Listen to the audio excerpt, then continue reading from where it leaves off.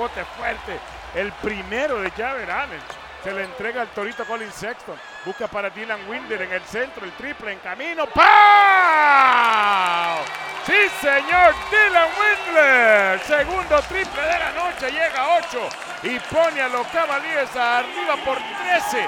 Con 9:16 por jugar en este encuentro. La mayor ventaja de la noche. Llega con asistencia del Torito.